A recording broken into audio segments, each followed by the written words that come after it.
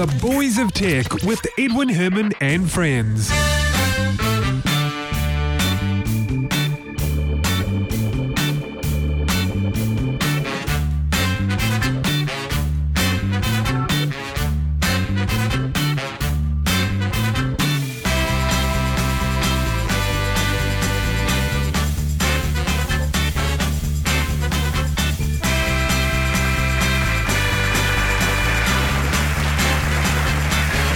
Thank you very much. Welcome to the show. This is another episode of The Boys of Tech, New Zealand's longest running tech podcast.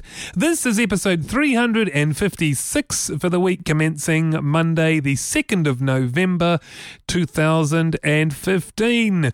My name is Edwin Herbert. My co-host for this episode is Brett King. Welcome to the show, Brett. Hi. Hey, it's good to have you on the show once again. Second time, if I remember rightly, since your trip overseas. Mm-hmm.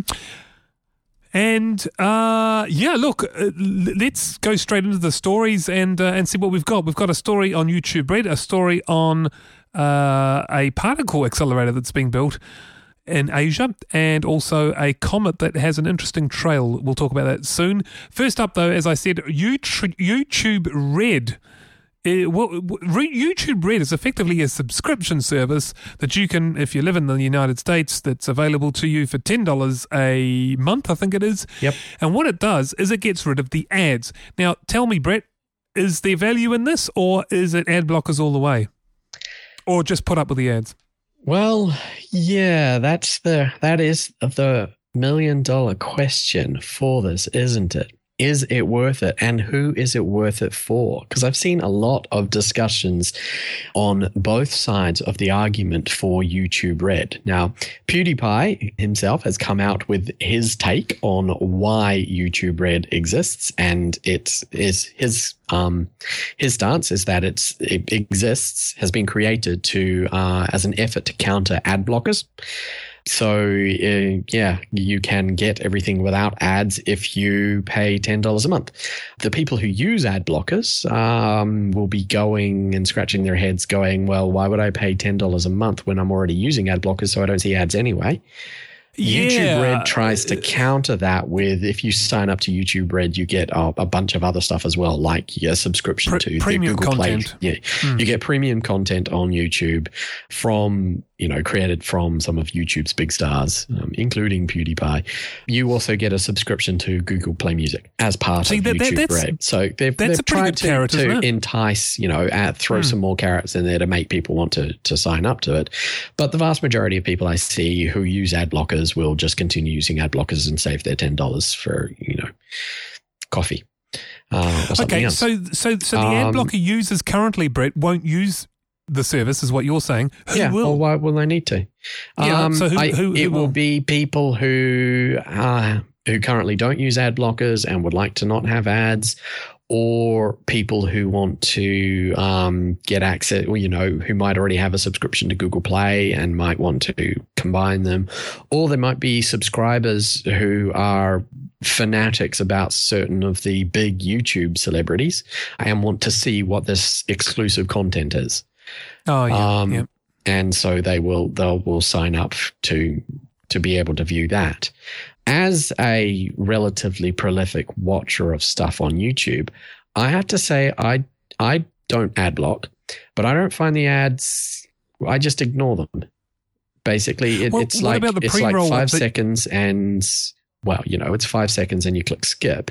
And if it's not 5 seconds, then it's more like 30 seconds. But really, I can think of a dozen things that could occupy my time for 30 seconds, and then I get to enjoy my YouTube clip, and I don't have to do anything else. What do you do on those ones, Brett? On the ones that you can't skip, do you actually sit through them and watch them, or do you mute them and go to a different tab and then come back? I'll go to a different tab and come back.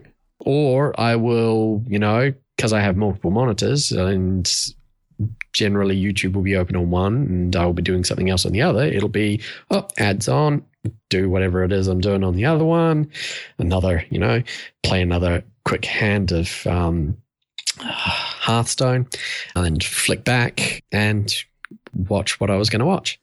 So I don't see myself signing up to it. But I've also seen a lot of other comments around YouTube Red and what it is going to do to the smaller YouTube channels. Because with this, there won't be any ad revenue for them. From all of the people who sign up to YouTube Red. There'll be no ad revenue for all of those smaller channels. And what about the share? The amount? Well, that's the thing. How is YouTube Red going to be divvying up the money? They're going to get $10 a month from these different people, but how are they going to divvy that up amongst all of the different people, all of the different YouTube content subscribers? Yeah, where's the lion's share? Is it going to be, is the lion's share going to be going to the people who already get the lion's share of ad revenue? Because, how much did PewDiePie declare from his YouTube revenue the past year? Wasn't it over the $4 million mark or something? Was it that much? Wow. Yes, it was over the $4 million mark. That was his revenue from his YouTube. And, he is like the pop star of YouTube. But still, the big names will probably get the lion's share of this, and the smaller guys will probably be getting shafted. Would probably be getting more money under the regular ad revenue system. But obviously, YouTube has been looking at their metrics and going, well, okay, not a lot of the ads that get shown actually get followed up on. A lot of people are not buying stuff off of the adverts that are shown, either because they're blocking the ads or they're not blocking the ads. And I use finger quotes for that. They're more like I am, which is you just mentally block out the ad or ignore the ad. Or you might find the ad mildly amusing if it is one of the particularly funny ones. And you might go, that's great. And then watch the content you wanted, but it's not going to impact on you. I don't buy stuff from YouTube ads. None of those adverts have ever made me click follow up unless, none of them have made me click follow up onto anything that would be something that you would purchase. But I have followed up on some of the adverts for other channels, other YouTube content providers. Oh, yes. Where they've, there's been a clip of one of the things that they've done as being the ad, and I've gone, that's particularly funny. I might have a look and see if that person makes hilarious stuff. And sometimes I follow that up, like the rather prolific one that used to show up on all of my channels. I have no idea why, but I think it might be because I share internet with my flatmates. But I got lots of conversations with my 2-year-old, which was hilarious. Oh, okay, right. It's a particular, it's funny. They're very well performed. It is conversations with my 2-year-old as acted by myself and another adult male. Oh, I see. Okay. So the other guy is delivering the lines of the 2-year-old. Yeah. See, I've never found any of those acting ones. They don't appeal to me. On I YouTube. found this one's particularly funny. Okay. Particularly very well done and particularly funny because of the situations and the scenarios in it.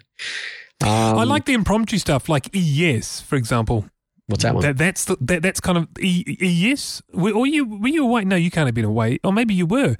You remember ES, the video of the guy whose partner asks him, if YES spells yes, what does EYES spell?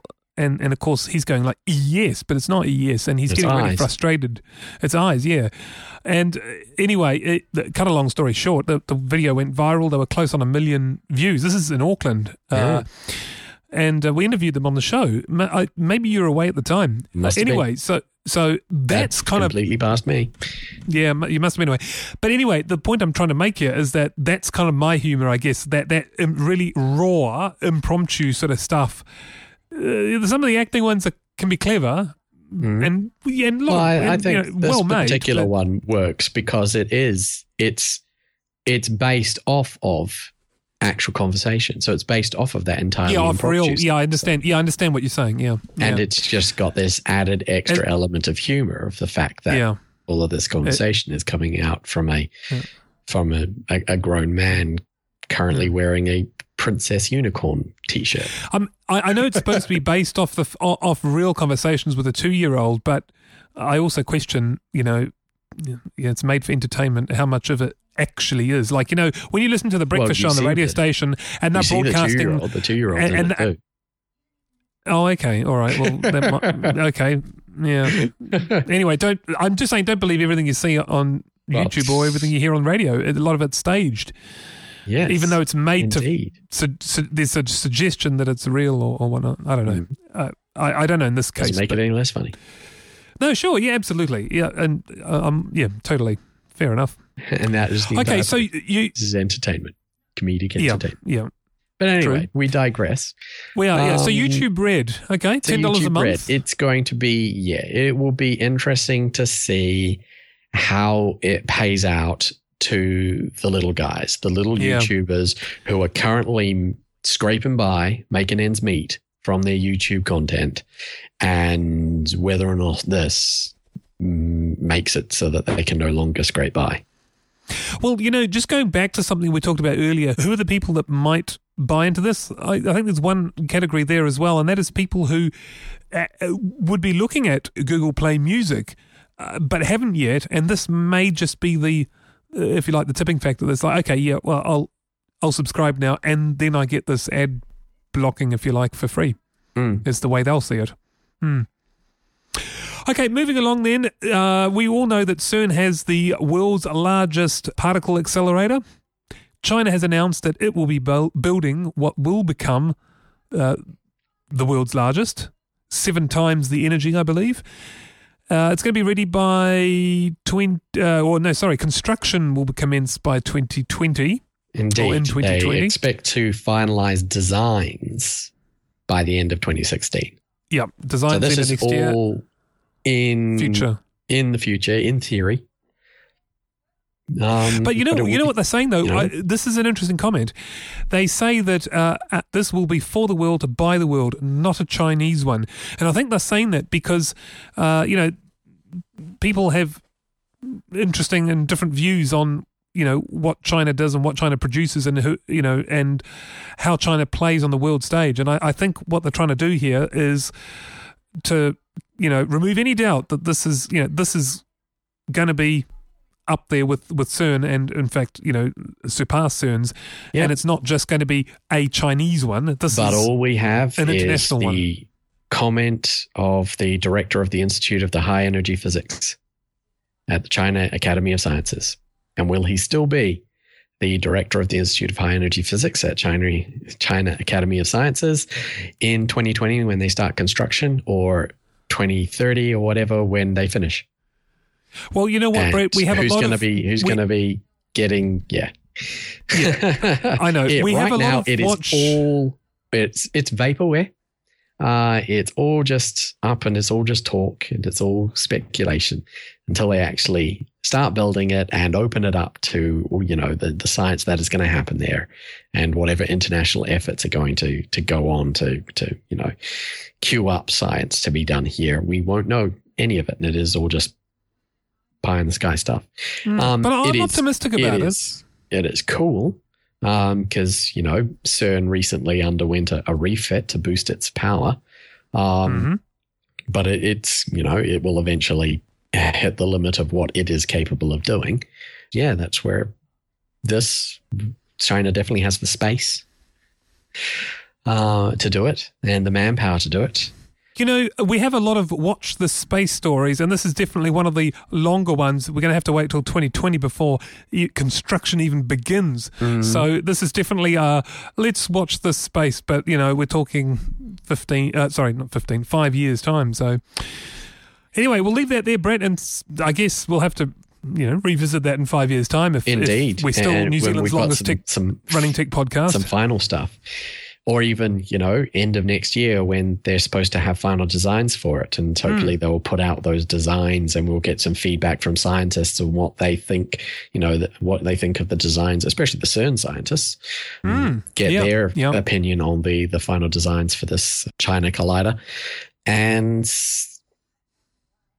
what sort of science they reckon they could squeeze out of it before we really know whether or not this is something that's going to, actually come to fruition and be useful, and not be, a massive folly. Yep. All right, well, I don't have much else to add on that. So, final story then. This is my kind of comet. One that trails a whole bunch of ethanol behind it. Yes, that's the same alcohol that you find in your, beer and your wine and whatnot.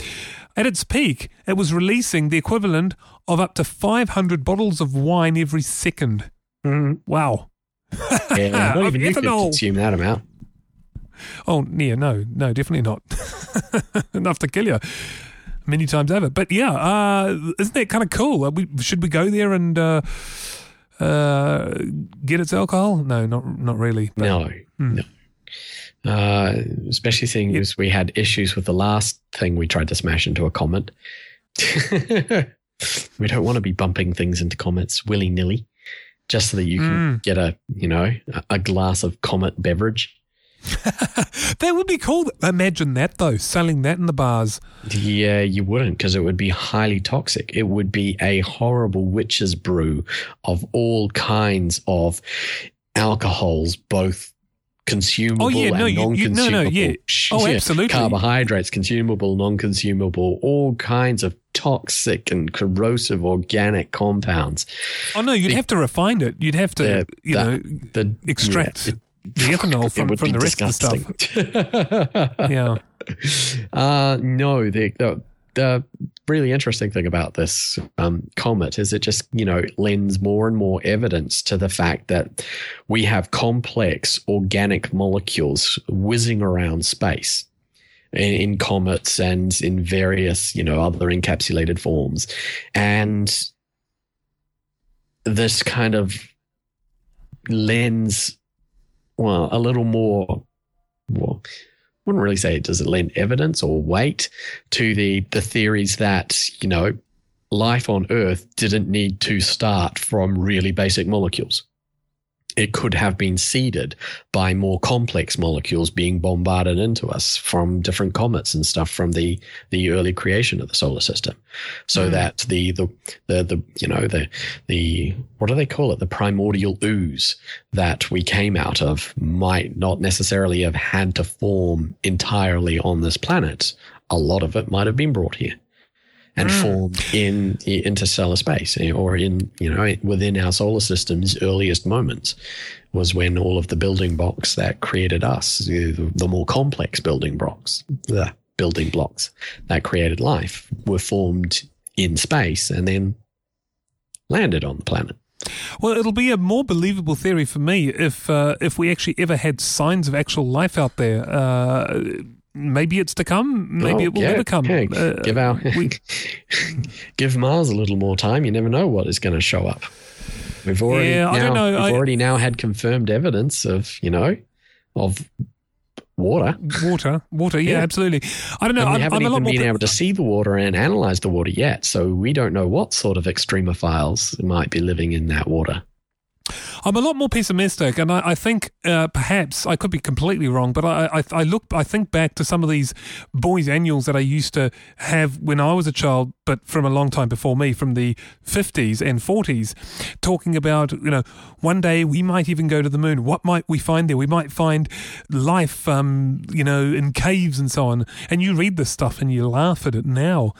And I wonder whether the same is true for other parts of the universe, that we will laugh at ourselves now thinking, what were we thinking about life on Mars, life on Pluto, life on that distant star? Oh, I think it's quite different than that, because they were going based entirely on the knowledge they knew about the world. They knew nothing about further out, so they were just doing like most people do. Well, Pluto was discovered. Pluto was discovered in the 30s, if I remember right. They knew about.